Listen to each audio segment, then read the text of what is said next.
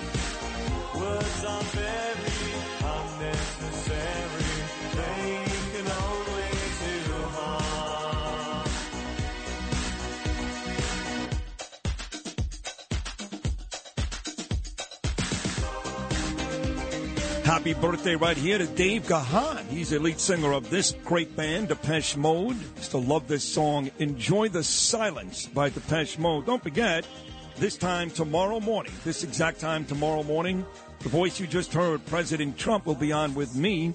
That was Trump's Depo video that Tacopina used in the court. Yesterday they wrapped it up, they summed it up. The jury has that case today. Tacopina will not come on with me until there's a verdict. We spoke about 3 times yesterday, but a man that was in court watching Tacopina do his job. And by the way, Tacopina did text me right afterwards and said, Sid, in my lengthy career, that was the best summation I've ever done. Now, I got to worry about the Billy Bush tape. I got to worry about prejudice. But he said, Sid, that was the best summation I've ever done. And this great defense attorney, Arthur Aidala, was there to see it, so let's get his opinion. Was that the best summation you've ever seen any other attorney ever do? No, and I think Joe's caught up a little bit in the emotion, not because of the judge. The judge was so restrictive on him. I mean, Joe was not allowed to move away from the podium. You know, Joe and I were both trained in the Brooklyn District Attorney's Office, where you walk around the courtroom, you create drama, you create excitement, you're entertaining. This judge made it clear, like, Joe's hands could not leave the podium. So unlike his typical presentations of the past, where, you know, he's more engaging, he's going right up to the rail and leaning in and talking to the jurors. Here he had to be he was like locked into that podium. Hold on, let me stop you for a second. Now, can I ask you? I know Judge Kaplan's a bit of a pain in the ass, but why? Well, why would he do that? A bit. Sid, I have no idea. It's control. It's power.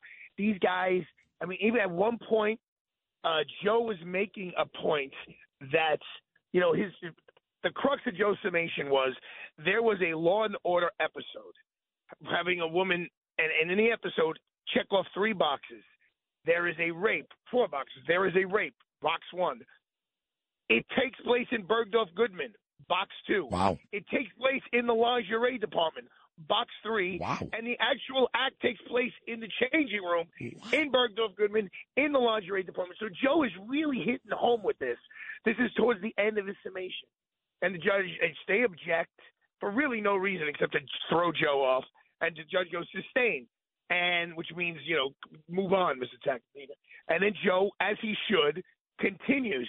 And the judge goes, one more time, Mr. Tacopina, one more time, which basically means you do it again, I'm going to make you sit down and end your summation. Well, let me ask you this. Was Tacopina, the judge sounds like a real jerk. I'm sorry. I can say that. I'm not Trump or Tacopina. No.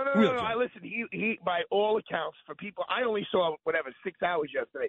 People have been there from beginning to end, made it very clear that the judge has his fingers on the scales of justice against Donald Trump. Right, it's all biased. It's all biased. It's not right. Everyone who watched the whole trial. Yeah. So was Tacopina, when he brought up this law and order thing, and it is pretty ironic, it checks all 4 boxes, was Tacopina making the argument that they got this story from that Law and Order episode, correct, or just how eerily similar it was? No. But basically, that Law and Order episode is in 2012, and she doesn't come out with her stuff until, I think, 2016, 2017.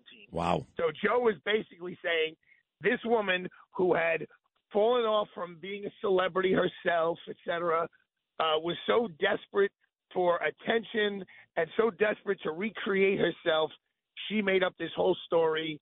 And, look, he had some very good points. He had some text messages, some details, some emails that seemed to hurt her. Now, on the flip side... By the way, now looking, hearing what you just said, Artie, it may have been a good idea for Joe Tacopina. Forget about having Donald Trump in the courtroom. How about Dick Wolf? Well, no one really denied that episode existed. The whole issue, and the reason why Judge Kaplan was all twisted, was whether she actually saw it. So, we'll get into those details. Joe's question too hard. So the accuser was, are you aware that there was a Law and Order episode with the same facts as yours? And she answers, yes, I'm aware. Ooh. So Joe was spinning it like she saw the actual episode, and Judge Kaplan said, well, you don't know if she saw it. She just answered, I'm aware that episode exists. Oh, please. So that was the whole fight and it got nasty. I could see how Judge Kaplan could the reason why I said it wasn't Joe's best summation, that was an impossible place to give you a best summation because the judge had you so handcuffed and so confined in what you could do. With that being said, the plaintiff summed up for an hour and a half. She was very thorough, very professorial, like a professor. Joe summed up for 2.5 hours. I will tell you, not because he's my buddy, but Joe's time went by a lot faster than her time. She had to be so boring. By the way, two jurors sleeping. 2 jurors were sleeping during. They were sleeping. Wow. Now, did she have the same rules as Joseph had? It probably wouldn't matter to her because she sounds boring, but she couldn't move either, right? Just said. No. But what you just said, it really didn't matter. Yeah. But, I mean, look. Let me tell you what this big gotcha moment though for Trump, and it had nothing to do with Joe, right? In the deposition, which they showed clips of President Trump, there's a picture of Donald Trump with his first wife is Ivanka, right? Or Ivana. Ivana is his first wife. So it's Donald Trump and his wife, and then the victim here, the alleged victim, and her husband, John Johnson, who was a ABC News reporter. And Trump in the deposition, after saying, I would never do this with E. Jean Carroll because she's not my type. Yeah.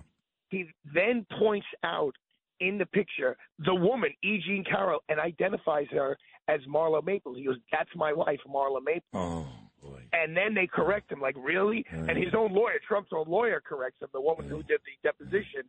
And I'm going to tell you, since I just heard, you and your friend talking about which girls you want to fool around with, in this particular picture, E. Jean Carroll, this has got to be 30 years ago. She's beautiful. Well, that's what, I know. Right, her attorney did say. I know E. Jean Carroll's attorney said when Donald Trump says she's not my type, he's lying. And I guess the story you just told makes that true. Yeah, they totally busted him. I mean, and said, objectively speaking, in this one particular photo, that's the only one I saw. She's really stunningly like American beautiful. Look, my prediction here is I believe they have to have 9 jurors. 9 jurors are going to deliberate, and 9 jurors have to be unanimous. Joe told me that as I was walking out of the courtroom. I was like, 9? I said, I never heard of 9. I heard of 6 and 12. He goes, no, here it's 9. I don't know if 9 people are going to be able to agree on this. Both sides made some very excellent points, and I think it's going to be very hard to walk to because E. Jean Carroll's sitting there the whole time. She was right there yesterday in the front row. I think it's going to be very hard for 9 people to tell her, we think you're full of crap. But I also think it's going to be very hard for 9 people to just let Trump off the hook on this. I wouldn't be shocked because the plaintiff's lawyer kept saying, this isn't about money. This isn't about money. And in a civil case, a car accident, you pull up a ladder, they usually ask you for money.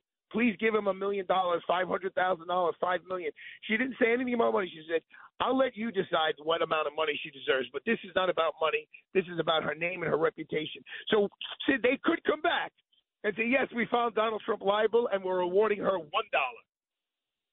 And she'd be happy with that. She just wants to make an example of President Trump. I don't know how happy her lawyers would be. Yeah. They just worked for 2 years for free, but they seem to have a lot of money.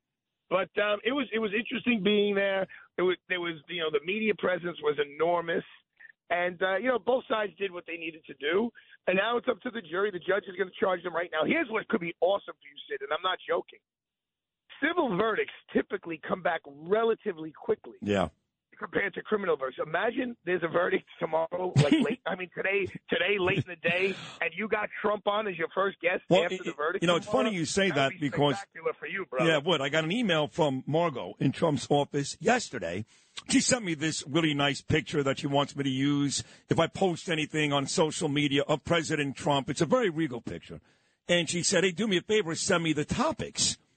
So I said to her, I said, I'm really, really friendly, best friends with Joe Tacopina for 45 years. She goes, we're aware. I said, can I talk about that? She said, yes. They don't really want me talking about the specifics of any of the cases, although I can bring them up in general terms. In other words, are you going to be able to, to ascend to the presidency with all this going on, something like that. But they don't want me talking about Bragg per se or James or specifics of these cases. But if this verdict does come back...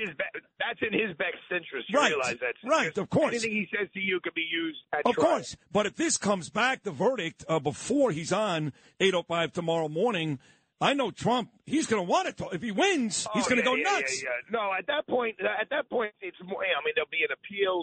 Either side will appeal, but... Yeah, I mean, you should definitely talk about it. Are you kidding me? That'll be one of the exclusive. It'll be an international exclusive. What if he loses? Either way, what do you think? He's not going to have plenty to say if he loses? He's going to say, I mean, look, here's what Tacopina said. He goes, you may hate Donald Trump, but do not bring the wheels of justice to a grinding halt based on your personal preference for another human being. You have to look at him like he's just another John Doe and ask yourself, did these people prove that John Doe committed these acts in Bergdorf Goodman that day, or is it just an unbelievable story? So Joe addressed it heads on. Yeah. You may hate Donald Trump, but that does not mean you should rule against him. So and if Trump loses, he's going to come on. The system is fixed. It's a broken system. And that's why I have to be president. I'll fix the system. Right. You could write the script. You could write the whole script. And I would not recommend asking him about John McCain as much as I love him. That ain't coming up now. There's some other stuff going on out there. Yeah. So everyone's on verdict watch. I mean, the judge will charge the jury around 9:30, 10 o'clock. That'll take about 45 minutes. And then they go into the room and they sit there by themselves and start talking it out. And as I said, typically civil cases, the verdict comes back that day. Because no one's going to jail. This is just about writing a check. And they didn't give what they would normally do. Like, God forbid, Sid, if you got seriously injured at the radio station and now you're going to miss 3 years of work. They say, okay, they have an economist. Sid made X amount of dollars. He's missing this amount of money. He would have done these commercials. He missed that amount of money. And you got to do all of this math. They didn't present the jury with any math. So it's really, did Trump do it or didn't Trump do it? And then if he did do it, they come up with some arbitrary figure. She gets $1, $1 million, $10 million. So there's no reason for them to take an extraordinary amount of time unless they can't be unanimous. And now they're fighting in there, and they're fighting amongst themselves, which, you never know. What great insight, Arthur. I can't thank you enough, man. You have been so valuable, the Bragg stuff, now this stuff with Tacopina. I can't begin to thank you. Quickly, in the last 30 seconds, do you think the grand jury will convene this week, too, in this Neely Penny matter? My understanding is they're going to convene, and here's where the district attorney himself has to use judgment. You can put witnesses into a grand jury, but you have control as the DA what charges you give them. So he should not be asking them to vote out a murder in the second degree, which is an intentional or depraved act.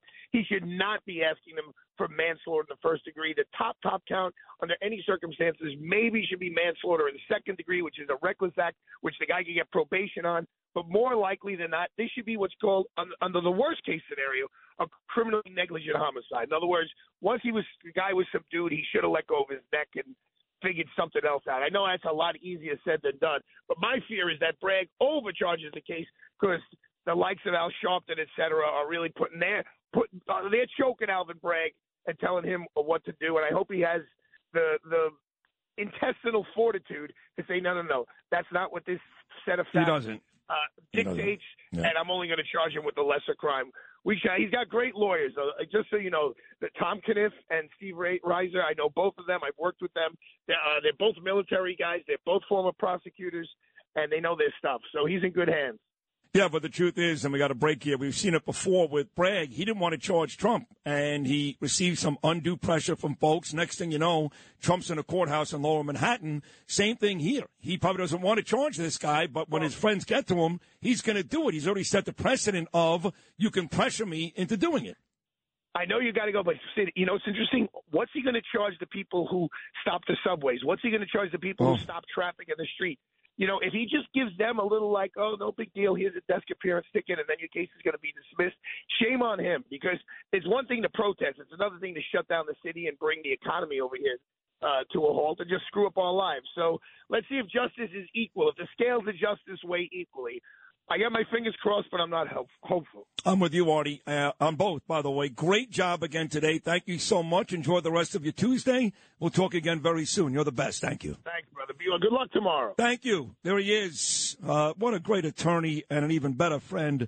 I love him. Arthur Aidala, a great radio guest. If you had an accident, trust Gabo Law, personal injury and medical malpractice attorneys with decades of experience who will provide the attention you deserve and deliver the best possible results in the shortest amount of time. Gabo Law has recovered millions for their clients, and they will be able to help you. But don't take our word for it. Read their 5-star reviews from former clients on Google, Avo, and Facebook. Call Gabo Law today, 800-560-0214 for a free consultation, or email them at info@gabolaw.com. That's GABO law.com. Gabo Law, where winning is no accident.